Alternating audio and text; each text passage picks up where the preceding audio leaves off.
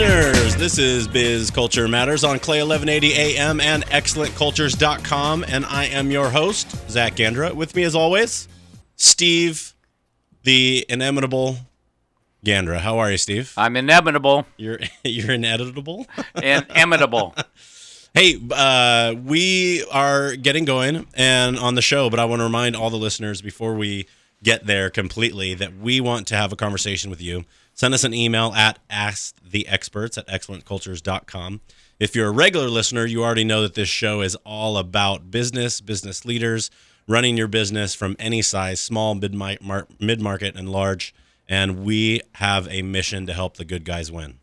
Anything to add to that, Steve? That's a good mission statement. Well, we've got a really good guy as a guest today. Yeah, one of our team members. Yeah, we're pretty stoked about it. I'm a big fan of Dale, not just because he's from Texas, which is unfortunate. I would say being from Texas is fortunate these days. That's because you're a right-wing Republican. Yeah, no. I kind of figured I was more of a moderate myself. Yeah, well, why don't you... The guys on both sides scare the daylights out. Yeah, you are not a moderate. Yeah. You are definitely not. You've told me that all your life, that you're labeled as an independent, but I don't think I've ever seen you vote Democrat in my lifetime. Well, I like John F. Kennedy. Was he Democrat? Yeah, I don't even remember. Of course he was. Oh, you like him because he was Catholic. No, I liked him because he was a great leader. And he was ridiculously good This looking. isn't a political show.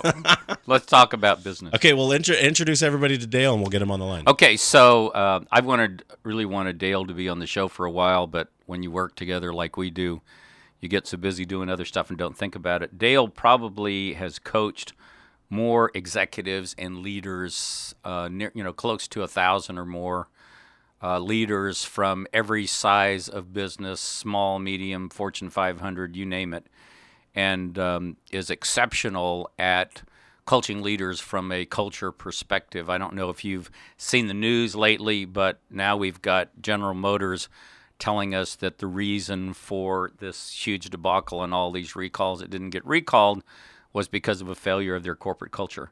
Well, if they would have had Dale coaching them a couple of years ago, the failure never would have happened, because Dale is about as bright as there is at culture-based leadership and doing it in a way that not only do you get a high-performance culture, but the fruit of that high-performance culture is great results. That means cost savings, revenue increases, bottom line improvements, and shareholder value going way up.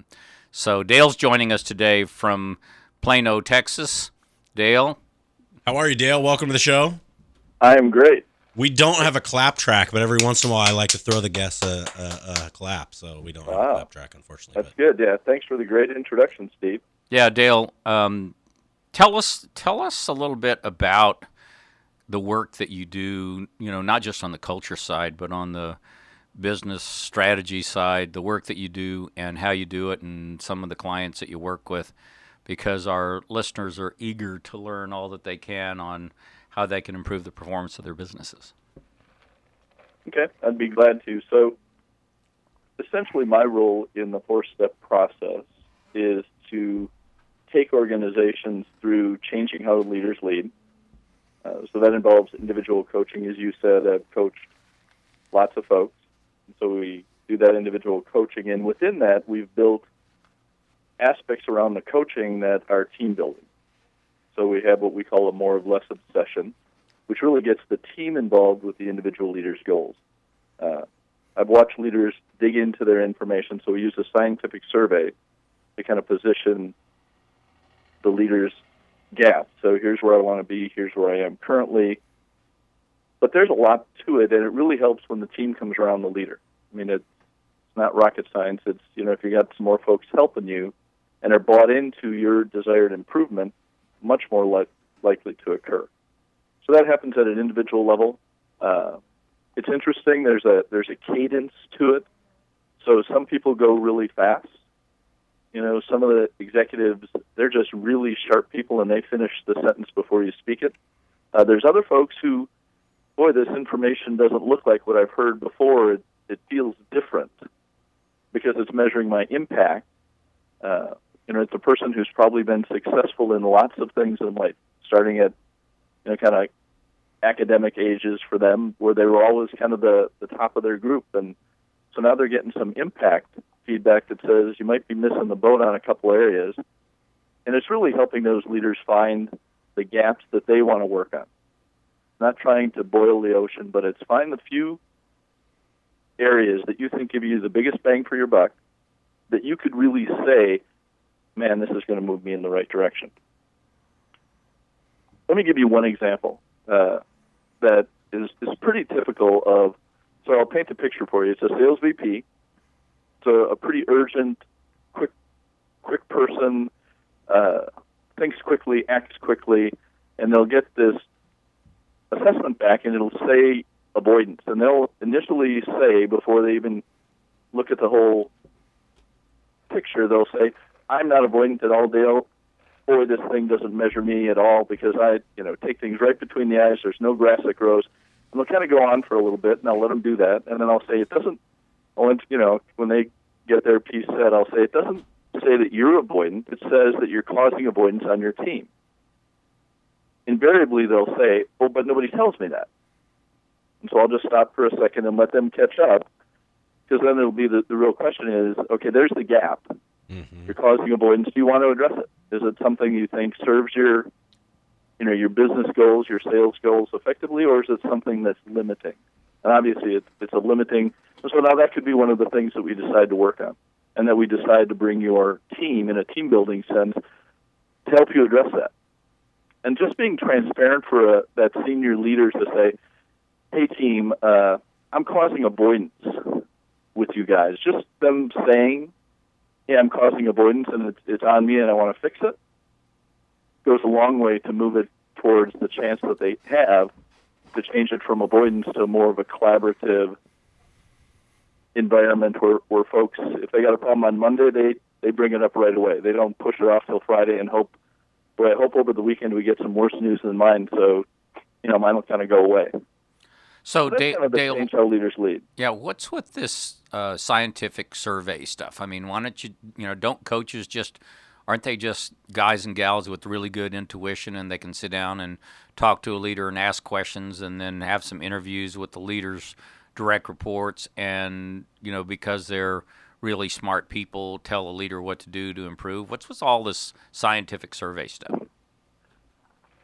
Well, I think a lot of coaching does go into that intuitive world. What we try to do at Excellent Cultures is use the survey, which is essentially the voice of the leader themselves and also the folks on their team. So it's the voices of those people put together in a way that scientifically it paints a picture of, here's the impact, and I'll stress that word impact, that you as a leader are having. And as the example I just used with avoidance, is it the impact you want to have? Does it fit your desired goal?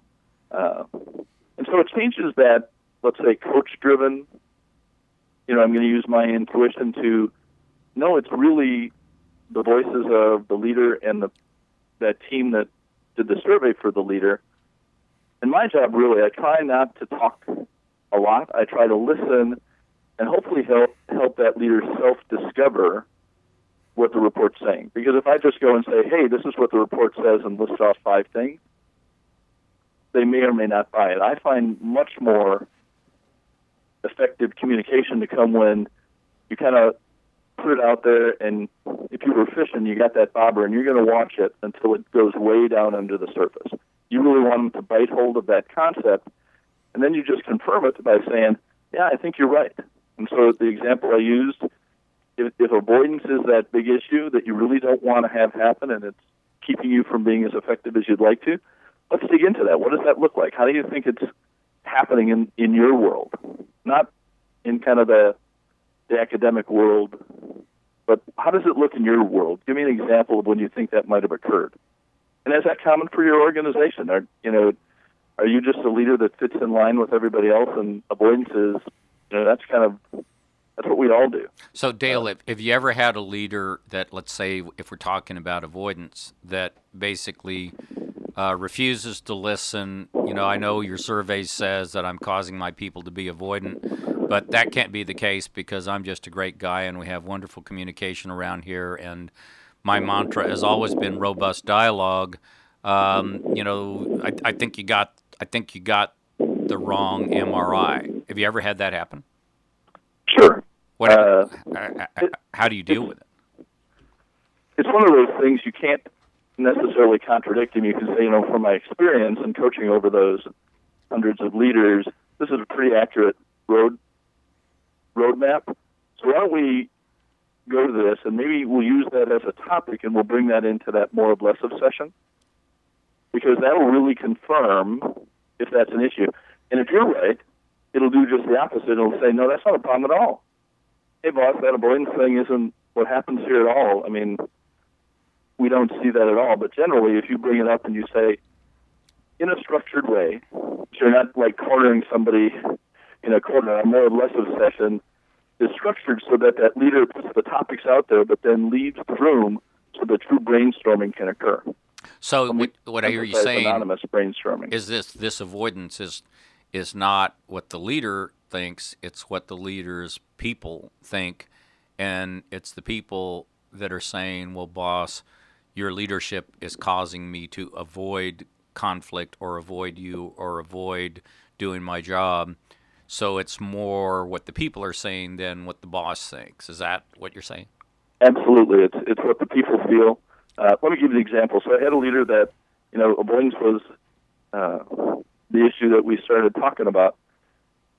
And it was like, gee, I can't picture the leader telling me, I can't picture anything that I do that causes avoidance. So we went along, I gave him the challenge of, okay, we got some reading I want you to do, some journal writing, and then we're going to get ready for this more or less of session so that we can dig into this avoidance and see if it's really an issue or if we can put it away.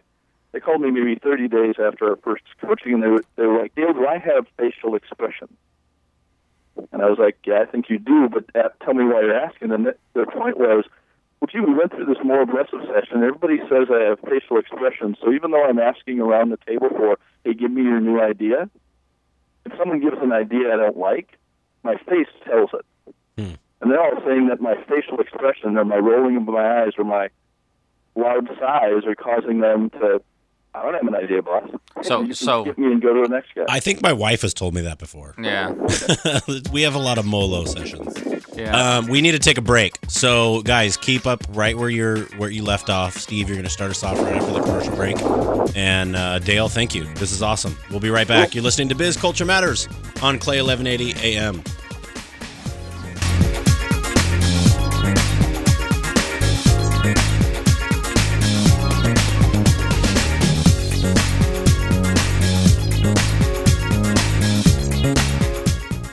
Remember when your company was awesome? It was you against the world. Successful strategy, to-do list, done, supersonic growth. But over time, the sharp edge gets dull, and good is good enough. Why? Because companies forget that bigger is not always better. That politics crush people, innovation, and creativity. And before you can say rotten corporate culture, social media posts are infecting your business. The answer? It's not just your corporate strategies, it's your corporate culture. Excellent companies know that bad culture eats great strategies for breakfast. These guys really get it. Whether you're a family biz or a Fortune 500 or a new biz and want to get it right, excellent cultures can bring you back to awesome because they get it. What they know for sure? You don't need another consultant. Excellent cultures gives you what you need to get what you want. Bottom line business results that last. How do they do it? With successful business leaders as coaches and proven scientific data. They read your company's culture from inside out. Think MRI. They give you fast, accurate bottom line tactics.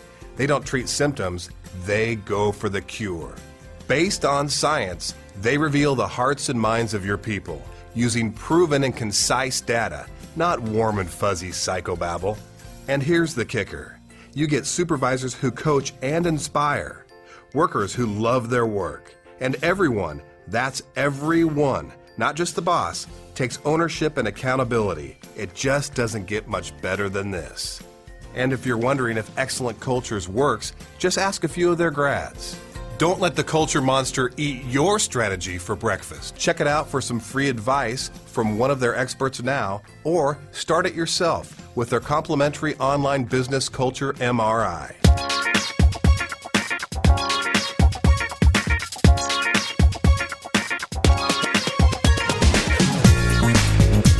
We're back.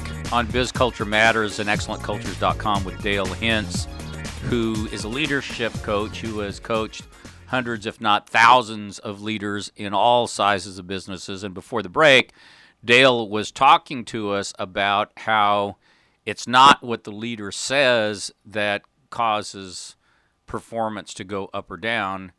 It's what the leader's people think that the leader says. And he was giving us an example of one leader where the words were right, but the body language was wrong. Is that a good way to describe that, Dale? Absolutely. So the message was pretty clear that the leader was judging every idea that was put forth pretty quickly, too. And these people were saying, this leader's people were saying that because of his body language, not because of the words that he used. Correct. The words that were used were, hey, we've got a situation. Let's go around the table and define a solution to that. So everybody, let's do what we should do, which is collaborate around what could be a positive solution. But if someone gave an idea that didn't fit to the leader's idea, all conversation stopped. People are smart enough to know that, okay, if my leader's, sighing or rolling their eyes, I probably should just be quiet and wait. The leader's asking for input, but if I just wait, I might have a great idea, but if I just wait, the leader will tell me what they want, and I can just do that. Even if I think I have a better idea, or if collectively, it's that collective IQ. If you get multiple people with, multiple ideas, you can build upon it and craft a really great solution that addresses lots of different areas. Yeah. Why don't I just wait? Because that leader's they're going to tell me what they really want. They've asked me, but I know they really already have an idea, so why don't I just wait? Yeah. That's really interesting that you should say that, Dale, because in my 37 years of having the opportunity to work with leaders of all sizes of organizations, I think every leader, culture came up in the conversation somewhere, and it meant different things to different people. But I don't think I've ever met a leader yet that thought they had a bad culture. Or if they did have a bad culture, maybe there was one or two that felt like they had a bad culture. They thought the culture was somebody else's fault and not their own. And it sounds like what you're telling me here is this scientific MRI instrument that you're using, much like a doctor uses an X-ray or an MRI to get to the root cause of what's really going on with the patient. It sounds like you're having experiences where your instrument is telling these leaders not necessarily what they think is going on or what they want to hear. Don't they get upset? Some will not enjoy the coaching session, but they'll see it as valuable. And so there's a different metric there. Enjoy means, wow, I got straight A's. This is so cool. I can't wait to tell everybody. On the other side, gee, I didn't get straight A's. I can see some things that I need to work on. I understand my business well enough to know that if I work on those, that would help me and help our team really succeed. So what percent of the leaders you coach get straight A's, as you put it? There's a bell curve to it.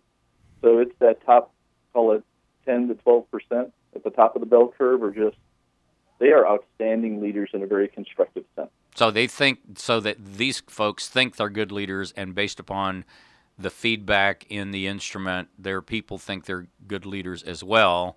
Yep. So with these good leaders that believe they're good and actually are, what do you do with them? Just say, thanks, you're great, see you later? No, it's actually really interesting, and I learned this early on. So in those first coachings I did, those type leaders are the ones that actually push me to say, tell me what I can do better. So they want to get Look better. At this.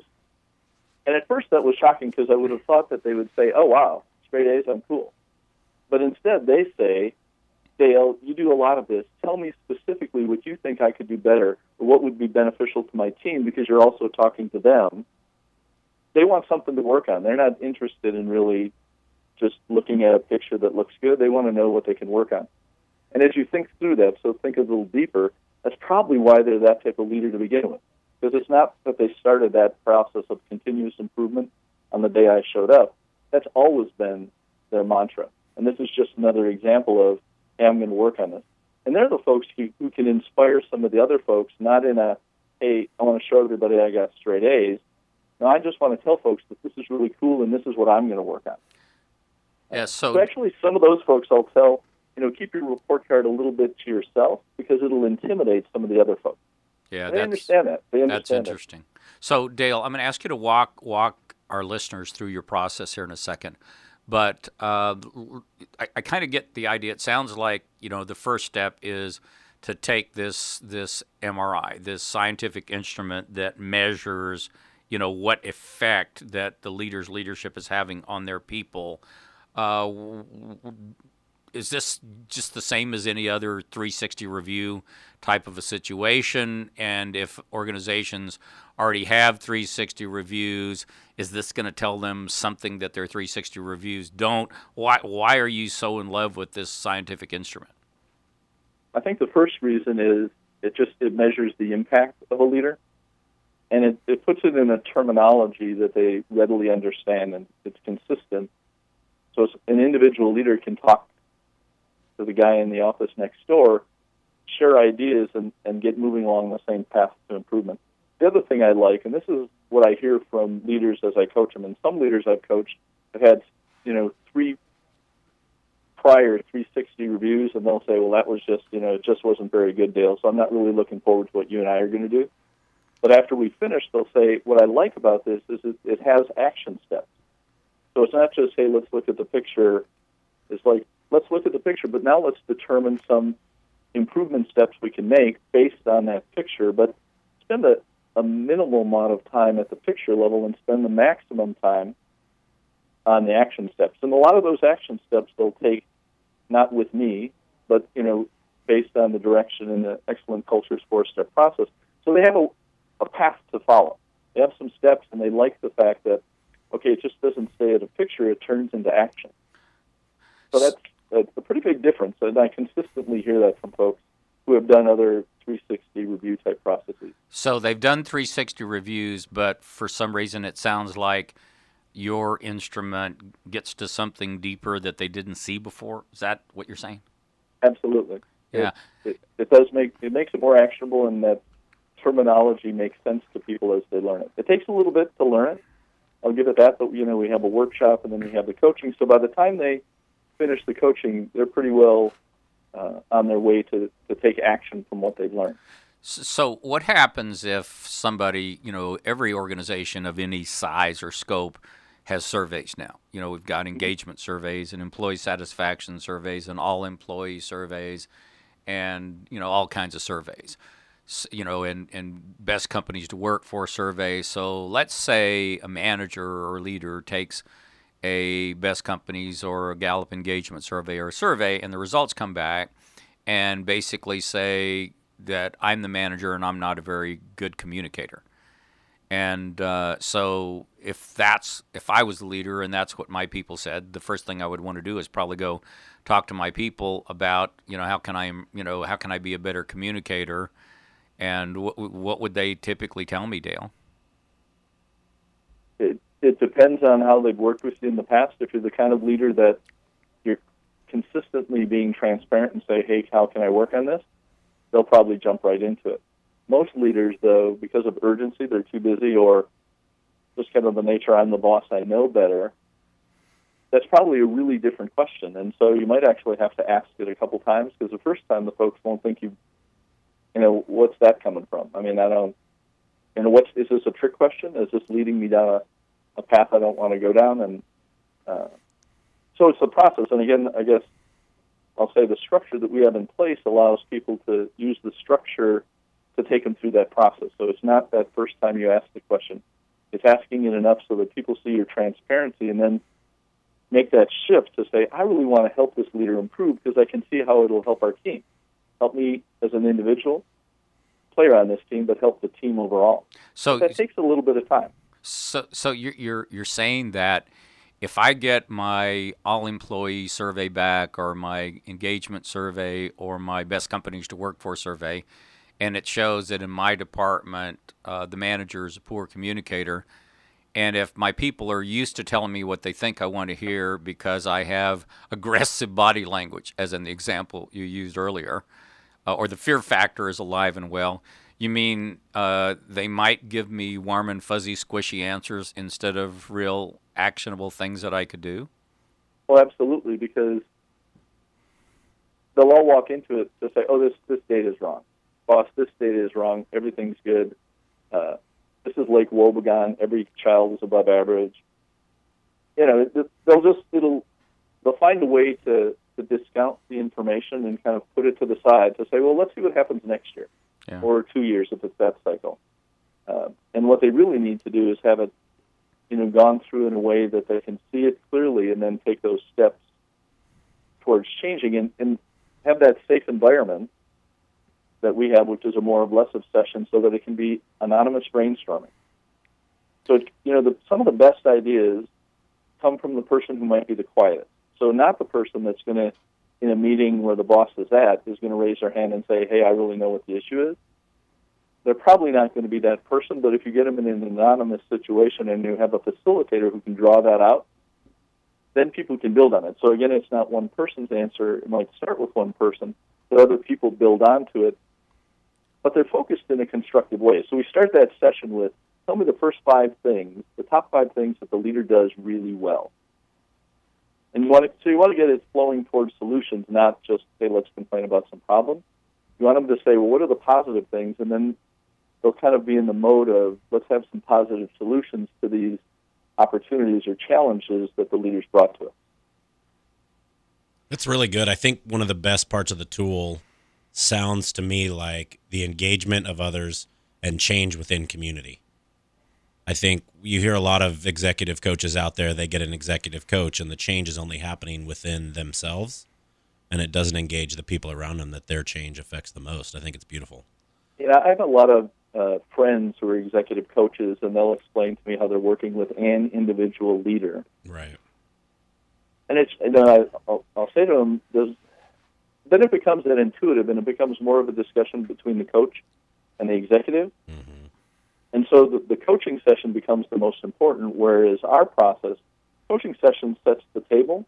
But what's more important is what's going to happen once the meal is served and once we start divvying out who's going to work on what and how we as a team are going to get better. And then we also, just to kind of put a loop on this, is that probably about 6 weeks after they finish their action plan, so after the leader says, hey, these are the things I'm going to improve on, and they've shared that with their boss, then we'll go back and resurvey so that the leader knows, hey, am I making progress? Yeah. Or not? Right. And you lay that out, and you say, again, this isn't just, hey, let's look at the picture and be done with it. It's like, no, we're going to look at it, but we're going to give you feedback if you're making progress. Yeah, which is beautiful, because even in the stage when the coach is no longer involved as often, the relationships have already been built with the people that are there for the change to continue, which is awesome.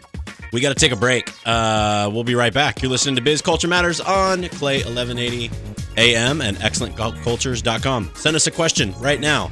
Ask the experts at excellentcultures.com. We'll be right back.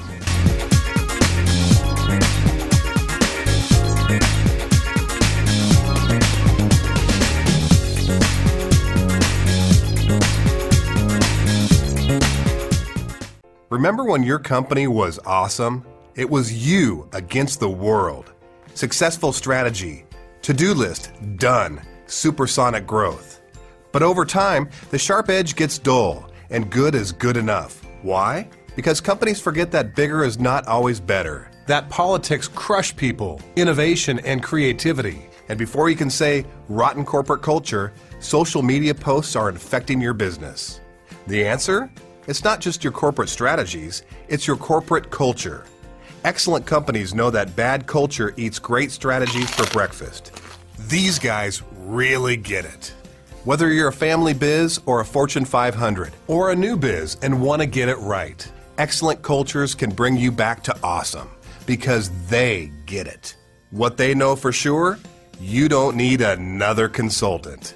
Excellent Cultures gives you what you need to get what you want. Bottom line business results that last. How do they do it? With successful business leaders as coaches and proven scientific data. They read your company's culture from inside out. Think MRI. They give you fast, accurate bottom line tactics. They don't treat symptoms, they go for the cure. Based on science, they reveal the hearts and minds of your people using proven and concise data, not warm and fuzzy psychobabble. And here's the kicker. You get supervisors who coach and inspire, workers who love their work, and everyone, that's everyone, not just the boss, takes ownership and accountability. It just doesn't get much better than this. And if you're wondering if Excellent Cultures works, just ask a few of their grads. Don't let the culture monster eat your strategy for breakfast. Check it out for some free advice from one of their experts now, or start it yourself with their complimentary online business culture MRI.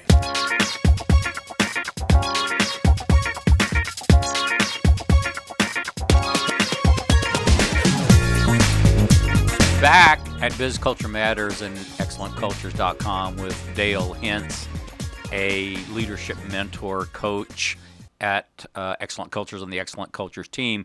And Dale was telling us that in his, literally hundreds to thousands of leaders that he's coached, that, folks will actually tell the confidential pull under the bridge of anonymity different things than they will walk into the boss's office and tell the boss, even though the boss has an open door policy. Is that what you're saying, Dale? Absolutely. I'll give you another example. So I had a coach who, I had a coaching situation where the feedback was that this leader wasn't open to feedback, kind of closed off the feedback. And the leader was pretty vehement when he saw that. He was like, Dale, I have an open door policy. I'm open to everything. Open door, closed mind. Yeah. Well, what happened, and it was, again, pretty simple, is that the way their office was set up, the back of that person faced the doorway, so people will actually get to the doorway, stick their head halfway in, see the leader frantically on a phone call or banging away on their laptop, and just say, oh, never mind. So, again, it wasn't what the leader wanted and had no real visibility until you have these anonymous information sharing opportunities where the leader can get that message that says, you might have that open door, but man, it's a pretty closed environment once I walk in. Now, those are just examples, of pretty dramatic changes that people can make pretty quickly. I mean, you can learn to have a poker face. You can learn how to do that. You can change the positioning of your office so that when someone comes to the door, you just wave them in or ask for 5 minutes or whatever is appropriate. I think what's interesting in all the coaching I've done, it's generally not big things that people will say. They won't read off this strategic memo or plan that's the impression they get from their leader. It'll be small things, either positive or negative. So the positive can have just as much weight, but it's the small things that the leader did, whether it be their specific leader or their senior leadership team, that folks will recognize. I mean, that's what makes an impression on them. So when leaders look at it, and you said, Steve, will a leader look at it and get mad? I often encourage them, hey, this is the situation. Don't get fixated on the picture and stuck. Let's focus on what you can do and focus on what you can do tomorrow. So let's find something tomorrow that you can do to either recognize some of the success you've had, take the time to go out and call it out and distinguish that participant, that player on your team for making it happen. So you got to break it down into bite-sized pieces so that people don't get stuck, but they start moving. And once they get that momentum moving, it'll be like, wow, that wasn't that hard. That I could do that. I could make something in my environment that causes more opportunities for that positive construction interaction to occur than I've done in the past. And in some ways, they'll say, man, doesn't everybody know how busy we are? Yeah, they know how busy you are, but it doesn't mean that they don't want your attention or that they don't, I guess put it in the realm of kids. We're all really busy, but kids need some attention. They need some structure, and bosses need to have that similar kind of time space that they create, quality time with their team. Who am I developing on my team? And all of them need something different. It's very situational. So you can't have a one-size-fits-all. It's got to be, well, this new person needs some of this attention. So the person who's been here needs that attention. Yeah, so I think we're starting to get this. So your process, it sounds like it begins with this science-based survey, kind of like a doctor uses an MRI or an X-ray, that cuts below the surface and tells the leader things that the leader probably doesn't know, or maybe knows a bit but now knows deeper, or in some cases totally astounds them, and in some cases just reaffirms something that they already knew and believed. So the leader gets this, scientific survey, kind of like an X-ray or an MRI from their doctor. Then what happens, Dale? Well, then we go through and we start talking about the steps they'll take to improve, to go from that where they are today to where they want to be. So what's that gap? We send them back. There's some reading that we ask them to do, some reflective thought, so they can really dig into the root opportunity. I always tell folks, the reading we'll give you is really good information, but the writing you'll do in the journal writing we ask you to do, that's great information. So do they just meet with their team? Do they just meet with their team and go over what you send them, or how do they? You just send them a report on paper that they read. How does that part work? Well, they do get everything we talk about in a coaching session. We use just a PowerPoint on a screen so that we can control the dialogue. Okay, so they get a coaching session. They get a coaching session next. Absolutely. I think if you just try to read through it, it becomes a lot of information and almost too much information. The coaching session, my real goal is to prune away those things that aren't important so that they can focus on, here are the areas that, man, if I can improve here, it's again bang for the buck. If I can spend some effort, improve here, my team and me will see much better results. So first they complete the survey with themselves and their people, and this scientific instrument measures them, and then they get this lengthy report, kind of like a doctor might get from whoever it is that's doing their MRIs for them. Then it sounds like what you're doing is you're sitting down and kind of cutting to the chase and saying, well, this stuff's really good information, but the really important stuff is over here. Is that right? Absolutely. And again, I use guided self-discovery to get there. So I try not to be the first one to talk and say, hey, look at this. I try and guide them with questions or comments so they get to those critical areas. And then they are the ones who say, wow, man, this is not what I want. Yeah. What's this guided self-discovery stuff? Why don't you just say the data says that you're really lousy at communicating? That's how you'd want it to be read to you. But, well, I mean, a lot of leaders are that way. I mean, CEOs especially, they don't like to dance around. They don't like to dance around, but if they're actually going to get some value out of the information, it has to be something that they have kind of brought in to their thought process. And that's something that I've kind of laid out, and even if I bolded it in all caps in a written, it's not going to get there unless they bring it in. And so I spend a lot of time getting them to bring in it, and the vast majority will go to that. I mean, I've had the situation where the CEO has the executive assistant come in 20 minutes into our coaching session, because I know they've done this, so that if they want out, they can get out. Oh, Dale, something really big came up, and that's why she came in because you had her pre-programmed to come in 20 minutes. But my experience has been that they like to go through the information and they have an appreciation. And so I haven't had anybody say, hey, this is over early. They've told their executive assistant, hey, let that go. This is booked for 2 hours. Let me spend the time on it. So the coaching session, it sounds like, is about cutting out all of the non-essential fodder, for lack of a better way to describe it, in the lengthy report, and boiling it down to a handful of things that really matter. Is that correct? Absolutely. And then once you've got the things that really matter, it sounds like by your guided self-discovery methodology, with your style of coaching, it sounds like you spent a lot of time asking questions that help the leader discover for themselves how that information fits within the framework of the goals that they want to achieve. Is that what you're saying? Absolutely. And if they don't self-discover, they'll use examples from other folks I've coached, not by name, but by circumstance, where I can say, well, this was an issue that a similar person had, that maybe that's something you can look at. So if they don't get there very quick, and a lot of them do get there very quick, but if they don't, you just take extra steps to, again, have them self-discover. And I've actually had some where it didn't sink in that 2 hours, and so, I'll set up a call with them and say, okay, why don't you read this over and let's talk, and we'll set the time, and to move it ahead. So I don't let people get stuck. I want to make sure kind of my checkbox on the coaching is that I feel that they're moving forward. And if I can check off that I feel there's a pretty good sense of momentum we've created through the survey, the report, the coaching, and they're moving towards action, then I think the job is accomplished. But if I don't feel I've checked that check mark, and again, it only happens a few times, I'll make sure I circle back so that I can check that off. So you said that word action again. So the leader boils down, or you work with the leader, and they boil everything down to 2 or 3 really important areas. Then what happens? They do that journal writing. They do the more of less of session where they're actually asking their team how I might improve on this. So I'll use your example of communication.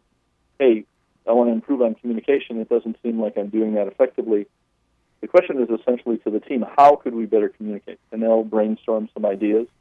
The leader takes all that information, what they've read about, what we've talked about in our coaching session, what they hear in the more or less of session, and they craft an action plan that has those maybe 4 to 5 areas listed, and they'll boil it down to these are the things I'm going to do, and then they'll use that affirmative reminder to lock it into place. Okay, so they'll work on some real change tools to make it happen. So I want to make sure that I'm understanding clearly, Dale, because you've got a unique process here that seems to be working exceptionally well based on the feedback that we get from the leaders who you coach. So, except that we need to go to the final break. Another break? Yep, it's our last one. So this is our deal catcher. They're going to want to come back and hear where you guys are going with this. Are you with me? Coming up. There you go. You're listening to Biz Culture Matters on Clay 1180 AM. Don't want to miss the last segment. Get to excellentcultures.com/BizCultureMRI right now and take a look at how your culture's doing.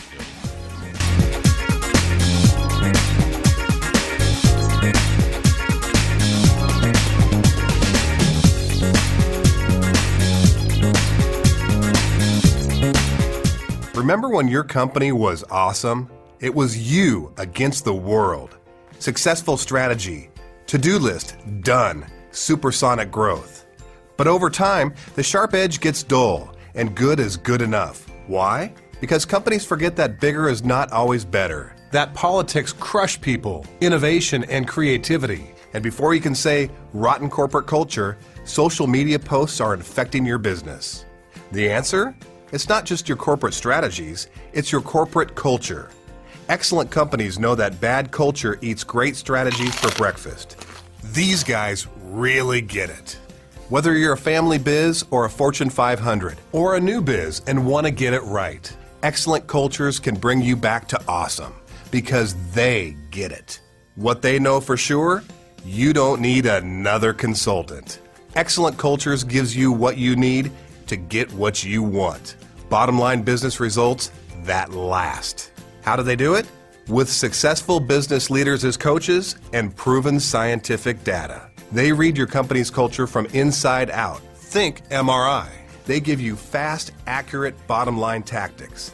They don't treat symptoms, they go for the cure. Based on science, they reveal the hearts and minds of your people using proven and concise data, not warm and fuzzy psychobabble. And here's the kicker. You get supervisors who coach and inspire, workers who love their work, and everyone, that's everyone, not just the boss, takes ownership and accountability. It just doesn't get much better than this. And if you're wondering if Excellent Cultures works, just ask a few of their grads. Don't let the culture monster eat your strategy for breakfast. Check it out for some free advice from one of their experts now, or start it yourself with their complimentary online business culture MRI.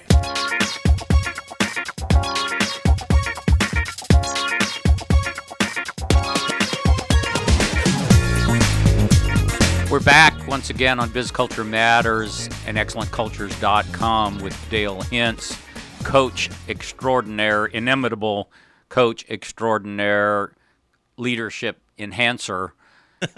Before we broke, Zach just mentioned that you can go to ExcellentCultures.com/BizCultureMRI and essentially try this on for yourself. We've got a precursory preliminary version of an assessment that you can do online on a complimentary basis and answer the questions that, it's the executive short version in 7 minutes that will give you the beginnings of some really great indicators on how you can improve your leadership and your team. So it's excellentcultures.com/biz, B-I-Z, biz culture, M-R-I. So before the break, Dale, you're laying out your process for us, which is take the in-depth instrument that reveals, the great information, then meet with your coach, which in your case, is you, and you help the leader identify the 2 or 3 really important things, which to me is extremely valuable just in and of itself. But then take those 2 or 3 really important things, and what I hear you saying is then they go back to their team, and the team gives them further feedback on how to improve these 2 or 3 areas. Is that what you're saying? Yeah, absolutely. The team, so it's called a more of less of session, but a lot of people will start to call it a MOLO. And when you talk to organizations, let's say 6 months after we've started working with them and done that coaching, folks will say, man, that MOLO thing, that really helped us. And so it really becomes the focal point of when the leader's working on their own, so it's a confidential coaching with me. But then when they get into that more or less of session, now they got their team there to help them. And even if that team doesn't come up with great ideas in that session, you've set the stage for, oh, gee, I was driving home, boss, and I thought, you talked about communication, and I thought about a place I used to work, and here's an idea, maybe we could make that happen. You mean the boss asked the team to coach them on how to be a better leader? Well, that's what happens. They don't actually come out there and say it in those terms, but what happens is the boss is sharing in a transparent manner, sharing their shortcomings, and they've identified them. These are areas I want to improve on, and I really want your help. And I've had some leaders come back and say, we had this one topic and we struggle, and I'll tell them, it's okay that you struggle, because the key was you asked the question, and their creative subconscious will come up with some ideas. If there's a struggle, when's your next staff meeting? Make sure you take 10 minutes out of that staff meeting to come back and visit those things you struggled at, because the team and you are the ones who have the solution. And so if you're struggling with it, it means, one, there's a problem, and people see that as a problem. They're not discounting it. And then you need to find a solution, because if you don't find the real solution to the right problem, it's hard to make real progress. And so, it goes in lots of different ways. Sometimes the leader comes out of the more or less of session and says, 5 of the ideas they gave me I already had. Great. It means you're on track. Now, hopefully you've engaged them in your process. So Dale, how do you get the team, to not just tell this leader a whole bunch more of the warm and fuzzy, oh, we love you, you're a great boss, but we give you bad scores on the confidential survey when we can do it safe without fear of repercussion? I mean, how do you get people to actually coach their bosses when, they're used to ducking and hiding and being politically correct and smiling and saying nice things instead of valuable things that will cause positive change? Well, we train a group of facilitators, so people from that organization that will facilitate the more or less of session. And so the training of the facilitators is to say, you're going to have a session. It may go in the perfect right direction, or it may bog down, as you just described, where people are a little reticent to share. And it's your job as a facilitator to dig that out. Is, not just let the time go by, but if we're really not, being honest, how do we get to those honest comments? But then also, how do we craft it in a way that sounds like a solution, not just pointing out the problem? I mean, bosses don't need more problems. What they need are more solutions. And if you're really good as a boss and a facilitator, if this whole thing works really well, you've got the team bought into what that solution is. And so let's say, again, we've been talking about communication, and they say we need more of this, and the boss says, I travel, and that's why we can't do it. And the team says, well, boss, if you could tell us the outline of that meeting, we'll kind of rotate the leadership or the logistic leadership of the meeting, so when you're not here, we'll be able to do it. Wow, you just were able to transfer ownership of communication from the boss to the team. So does the facilitator actually do they're facilitating and gathering of input while the boss is right there listening? Or how do they get people to really feel safe, sharing what they really think and how they really feel? The boss leads. The boss provides the agenda and the topics that they want this brainstorming session to deal with, and then the boss leads. So the boss comes in and says, hey, I'm glad you're here. I've got some topics that I want you guys to talk about.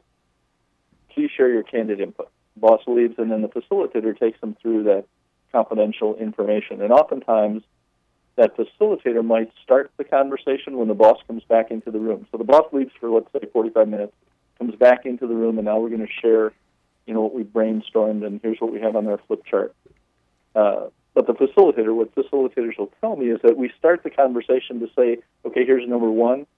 But if the boss has any questions about explain that more, all of a sudden you've got this energy in the room that the person who had that idea kind of leapfrogs the facilitator because it's like, well, no, that's my idea. Let me share. And so it's not as much sharing that one idea is important, but what's really important is you've now made it kind of the acceptable practice for that person to share with their leader chances for the leader to improve. So you're creating that environment that's maybe less politically correct, but more practically effective. So it kind of sounds like if you're the boss, what you're doing is you're getting your people to coach you on how you can do a better job of leading them in a manner that would cause them to be more effective, as opposed to just putting up with you and dealing with your idiosyncrasies forever and griping about them at the water cooler instead of in a forum where it can be productive and effective. Is that right? Exactly, and you've given them in this session permission to correct you as you go forward. So let's say you go forward and you said communication, and then you don't do as well as a boss as you'd like to because you fall into some bad habit. You've given the folks permission to say, boss, I don't think that's exactly what we had in mind. You remember when we talked about? Because we all need adjustment. It's one thing to set a goal. It's another thing to adjust as you try and attain that goal. Because if you don't adjust, you miss it by a whole heck of a lot. So what do you do with the bosses who just want to defend their bad leadership styles and keep doing what they've always done? That happens sometimes, but it's definitely not the majority. So we're looking in an organization for a critical mass, and so we need to get a bunch of folks on board, and those that don't get on board they'll suddenly start to feel like, man, this place is changing. I don't feel like I'm not as relevant as I used to be. Well, the new Gallup poll said that 18% hated their jobs, and the most common reason for hating their jobs was they hated their boss. So, Dale, it's got to be happening a lot more often than not, where you have this, stubborn, opinionated, egotistical boss who thinks they know it all, doesn't want to improve, and is just going through the motions. I mean, how do you redirect the situation where the boss is not just going through the motions and no positive change is happening? Well, again, I said after that action plan, we'll have another survey. So it'll become pretty obvious if the person is on board or not. Oh, so there's a survey on the survey? Yeah, the survey on the activities around the survey. So hey, you got some information. You said you were going to make some changes. Hey, let's jump on the scale and see where we are. See how this is working for us. And if it's not a good feedback, it's just another kind of motivation. And I'd say, I like that Gallup information because it obviously talks about the need. There's an abundant need of organizations for it. But I think the key is to focus on the 14% that are engaged, and how can you grow that percent? 14% of the folks are the ones that are coming with the new ideas, that yielding new business, that are, collaborating and innovating. How do we build that up? How do we get bosses that create an environment so it's not 14%, it's 24%? And then it's 34%. Or how do we move that needle? And there's more. It's a momentum thing. As organizations see things happen. And I've had some organizations where one boss will come up with one idea, and it's funny. It just relates to that communication we've talked about. It was huddle, and they, all of a sudden it's like the huddles was what all the bosses thought they should do because they've seen the success of a few who had implemented it, and then it became, well, let's not just do it on these couple areas. Let's do it across the plant floor. because it works. And so some of it is connecting the dots between senior leaders and managers who are making positive strides to say, okay, what's working for you? And that second survey helps that. What's working for you? And how do we do more of what's working and less of what's not working? So they've got the second survey, and they can now, if they're a good boss, then they'll be paying attention and listening and improving. How do you keep them? We're all human beings, and we all have a tendency to just slide back into our old bad habits after a while. How do you keep them from going backwards? How do you make this sustainable? I think one of the keys is we've empowered their organization, so it hasn't been us all the time. So it hasn't been, when Dale shows up, we'll do stuff. It's set up in a way that you're doing stuff every day. And Dale shows back up at certain points, but he's not here every day. And so we need to move along, and we've created that environment where we have dialogue, where I've given people permission to say, man, that doesn't fit with what I thought we said we wanted to do. When it really gets good, they're using the terminology that we've provided them, so it's pretty distinct, where people can say, oh, yeah, that's right. That was that one gap we really wanted to fix. And, yeah, you're right. This action that we're taking doesn't fit. Okay, let's take a step back. Let's not just keep plowing ahead down the wrong road. Let's take a step back, reassess, reflect, and say, okay, what's the right or what's the more effective route to get where we want to go? Let's just not keep doing what we've always done, because it's not getting us where we want to go. Let's take a step back. It's a challenge, though, so I'm not going to make it sound like it's easy to sustain. It's a challenge. When do you quit changing the oil on your car? After the first 3,000? Or, it's something you need to constantly keep on a team's radar screen. And I think one of the effective ways is just have the expectation out there that, hey, we're going to have an expectation that we're going to work on something downstream, and, have a calendar that you can share with folks. Because one of the things I think all organizations face is there's been a flavor of the month syndrome, where someone comes in and they've got a flavor of the month and they run it for a while and they actually don't even finish it and they stop. And then a different flavor gets going and then they stop. And so there's an expectation that, this is just going to stop. And so you have to fight through that. You can tell folks, no, this isn't a flavor of the month, but that's not going to get it. You have to prove it, and you have to make it, go on so that they get past that normal flavor break, and they're like, wow, I guess we are going to stay on this, and I guess, it's continuous improvement. It's not, hey, we're done. Right. We did it once, we're done. It's, I've gotten better. And as I said, those great leaders are the ones who actually push me the hardest on, Dale, tell me what I need to do. Tell me what you've heard. Tell me what I can accomplish that'll move me to, levels I haven't been at. We're out of time today, Dale. Thank you so much. This was huge. We need to do this again. I felt like there's a lot of coaching questions that could be asked of every leader just by listening to this show, and then inevitably you're going to want to talk to Dale, so you can email him at daleh@excellentcultures.com. Also, right now, get online, go to excellentcultures.com/bizculturemri and assess your culture now. We'll be back next week. Biz Culture Matters on Clay 1180 AM.